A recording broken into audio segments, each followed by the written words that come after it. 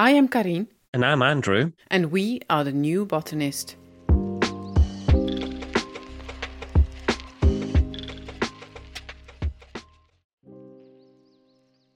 Today, Andrew and I are talking about ferns. And I'm going to ask Andrew first to describe some of his favorite ferns, and then we'll get into their care and what they like, what they don't like, because actually I find they're quite difficult. I've killed a few. Anyway, Andrew, let's talk about ferns. So there's over 10,500 species in the world. And the most common ones, which I really like, are the maidenhead fern. So this is very delicate looking, so it's a stereotypical fern. You can also have some rather large ferns, so the staghorn fern, which has really long protrusions. It can grow up to a meter long, so it's very, very big. Or you could have something more like a Boston fern. Again, it's a very stereotypical fern. It's quite large. It's very tolerant of living in our homes. And then you could have something slightly more unusual, which is the blue star fern. So it's sort of a bluish tinge, and it has two small protrusions with one long leaf sticking out in between these. So it's a very unusual shape. But ferns are very sort of primitive, ancient plants.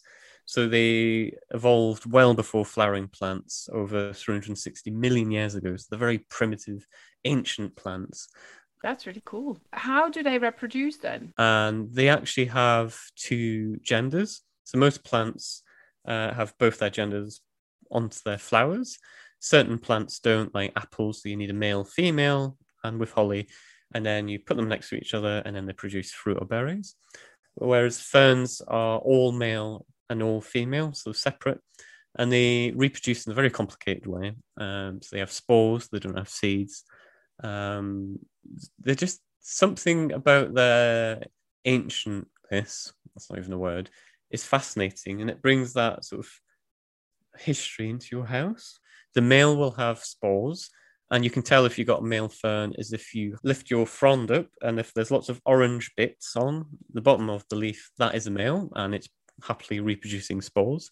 So some people are quite sensitive. So if you have allergies, this sort of plant's not really good idea to have necessarily. And it will happen every year. That's the breeding season. And the spores drop out and then grow this sort of temporary organ, which is on the ground. It's very small, green, called a thalamus. And the female part comes into it, drops near it, and then it relies on rain or moist environment, damp, what have you. It needs water. And then the male and female come together via this water and grow this organ. And then it grows from this organ, the actual fern. So it's very sort of bypasses pollinating insects because they evolved well before them. The one fern that I've been relatively successful with is the maidenhair fern. And I bought it, it was quite small, and I put it in the kitchen, and it seemed to be quite happy. And then lots of the leaves started to shrivel up, and I ended up just cutting most of them off, and then I spotted that there were some little growths at the bottom. So I thought, oh, I won't chuck it away yet, even though I have got quite low tolerance for when my plants are starting to look really manky. But I left it.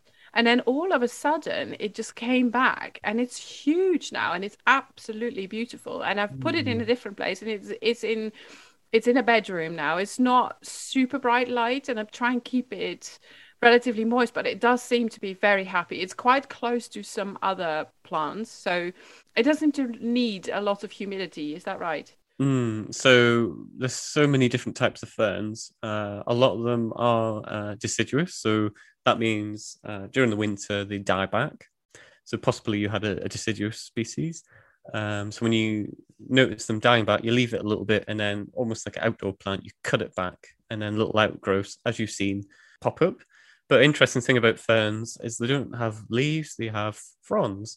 So these are really sort of delicate versions of leaves. They have the long spiraling leaf formation, which then sort of pops up and spirals out, opens up almost like a solar panel on a spaceship. And it opens up to these lots of little delicate leaves attached to this stem, so leaf-like things. So it's very delicate looking. And one of the sort of advantages of ferns is that they prefer shade. So they tend to grow below trees or on trees. So it's in the shade. And they like some light moisture. So Boston fern likes a good spritz once in a while, adding water there. And things like staghorn fern, they don't really mind moisture. So you can put them in a corner, sort of in the semi-dark, and leave it. And it just sort of spirals out like a monster in the dark. Maybe I need one of those. That sounds perfect for my house. They are huge. I've got one in my downstairs bathroom, and it's on the macrame hanging planter, and it's just spiraling out. There's long lines you can see on the fronds. It's very beautiful. I've only ever seen them on those wall hanging things, like a Mm, trophy stag. So that's what I very much associate them with. So I mm, also had two blue ferns, and they did okay for a little while in the house, but then I clearly couldn't give them the right conditions, and they started looking a bit manky. And then I thought, oh, I'm not sure about this. I'll put them outside. So I mm. actually put them outside. And I put them in the soil outside, thinking, oh, they're probably not going to survive. And they seem to be doing really well in there. So what's that all about? We put house plants to a very different standard to outdoor plants.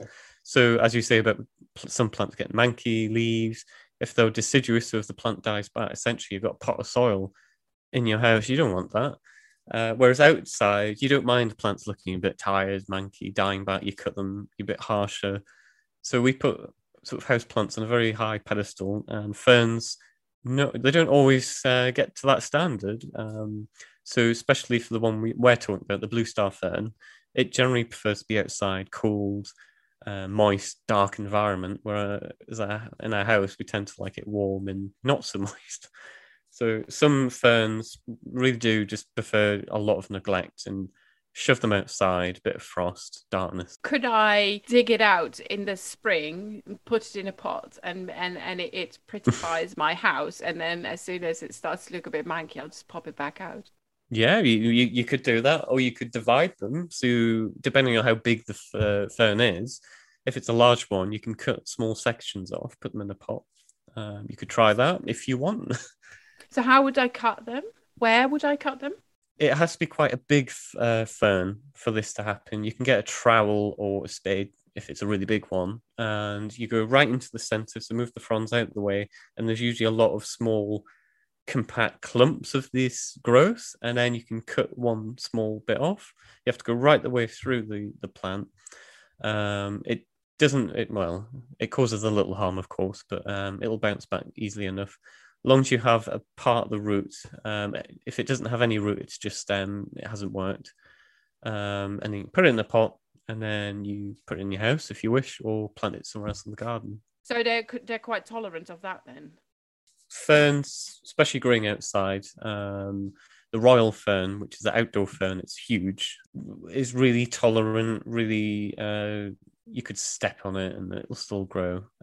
So maybe you could try the royal fern for division first, and then move up to more delicate ferns, as the one we're talking about. I guess we've already talked a little bit about their care and how much water they need and stuff like that. But what are specific things that can go wrong with them? So you can put them in direct sunlight. They don't like that. They really just prefer partial shade. So this is in north facing window or in a room that's quite dark, not too dark, of course. Overwatering can be quite a bad thing. They like moist soil, but when it becomes flooded or a bit too moist, they start rotting. So do watch out for those. All right, that's the questions that I was going to ask you. Do you have anything else that you want to say about ferns? Buy them. So if you want a really, so if you really want a tolerant, hardy fern, that's unusual because ferns have these fronds, not these long leaf-like things. Go for the staghorn fern. That's if you've got space. It does grow quite big. If you want more delicate things, you also have an asparagus fern. So these are actually put in terrariums. They're really, really small, delicate things. It's almost like a mist of green growing from the soil. And these prefer moist environments, so bathrooms ideally, like the Boston fern. So if you want really delicate ferns, go for those. If you want really hardy things that you could step on, go for the staghorn fern. There's lots of things in between. There's 10,500 species out there.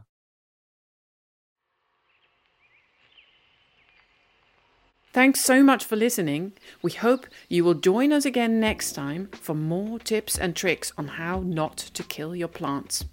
If you'd like us to cover a specific plant or have any other questions, you can get in touch via botanicaldoctor.co.uk.